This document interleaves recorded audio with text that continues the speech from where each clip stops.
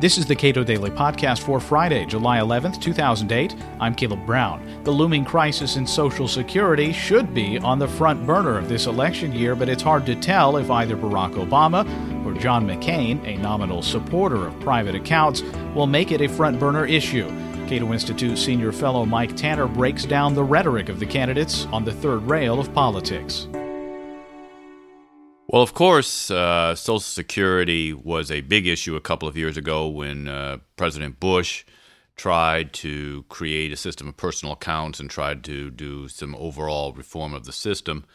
Unfortunately, he was not successful. It was not the most competent attempt at reform, and it was met with an enormous opposition from the left that mobilized and spent millions of dollars fighting this, and it seems to have gone off the table since then.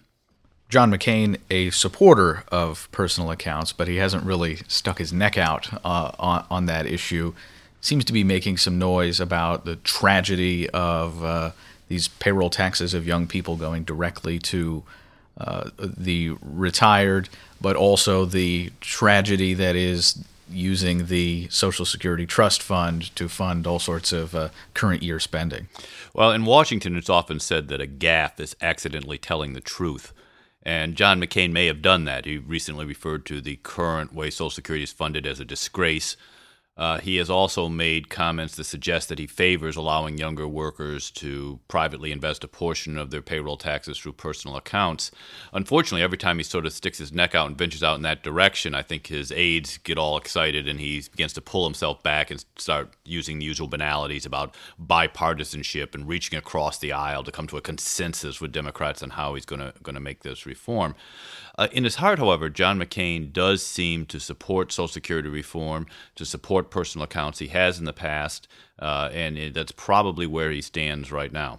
Now, President Bush sort of touched the third rail and lived. He failed in his attempt to get something done, but is that time period over where you can't talk about Social Security? Well, it's strange. People talk about the failure of the Bush proposal, but even at the end, a majority of Americans actually supported personal accounts. A Zogby poll done for the Cato Institute towards the end of the Bush endeavor showed that about 52% of people still supported the idea of letting younger workers privately invest a portion of their Social Security taxes. So I think there was always support out there. The problem is that the senior citizens are easily scared and that the lobbying groups that were lined up against this were pretty powerful, and there never was a concerted effort for reform. Where does Barack Obama come down on this? How has he tried to couch the issue? I mean, certainly he recognizes a problem.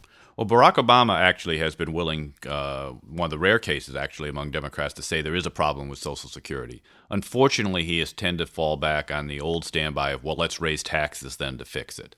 Senator Obama has proposed that we raise or actually take off the cap on the amount of income subject to the payroll tax. He'd actually carve out sort of a donut hole in which the payroll tax would stop and then it would kick in again at around $250,000 a year.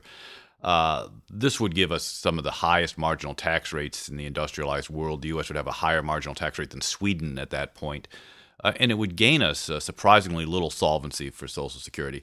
The Obama campaign's never put out any numbers on what they think it would do to solvency, but we know that a plan that eliminated the payroll tax cap completely and therefore brought in even more revenue than Senator Obama's talking about would actually increase the cash flow solvency of Social Security by only 7 years. So presumably Senator Obama wouldn't even give us that much. I think we have to recognize that Social Security should be on the table this election year. I mean, first of all, we're talking about the largest government program, not just in the United States, but in the world, and a program that touches virtually every American. 80% of Americans pay more in Social Security payroll tax than they pay in federal income tax. Millions of seniors depend upon Social Security in retirement, yet it's a program that is more than $15.5 trillion, that's trillion with a T, in debt. It's a program with a declining rate of return in which younger workers, many of them will not live long enough to get back all they pay into the system, let alone any return on it. It's a system under which people have no ownership, no legal right to their benefits, in which their benefits are not inheritable. You can work your whole life, pay Social Security taxes, die, and not be able to pass any of that money on to your kids or your spouse or your favorite charity or whoever. It's a system that's broke, and candidates really owe us some honesty. Maybe we could use a little straight talk on how to reform this.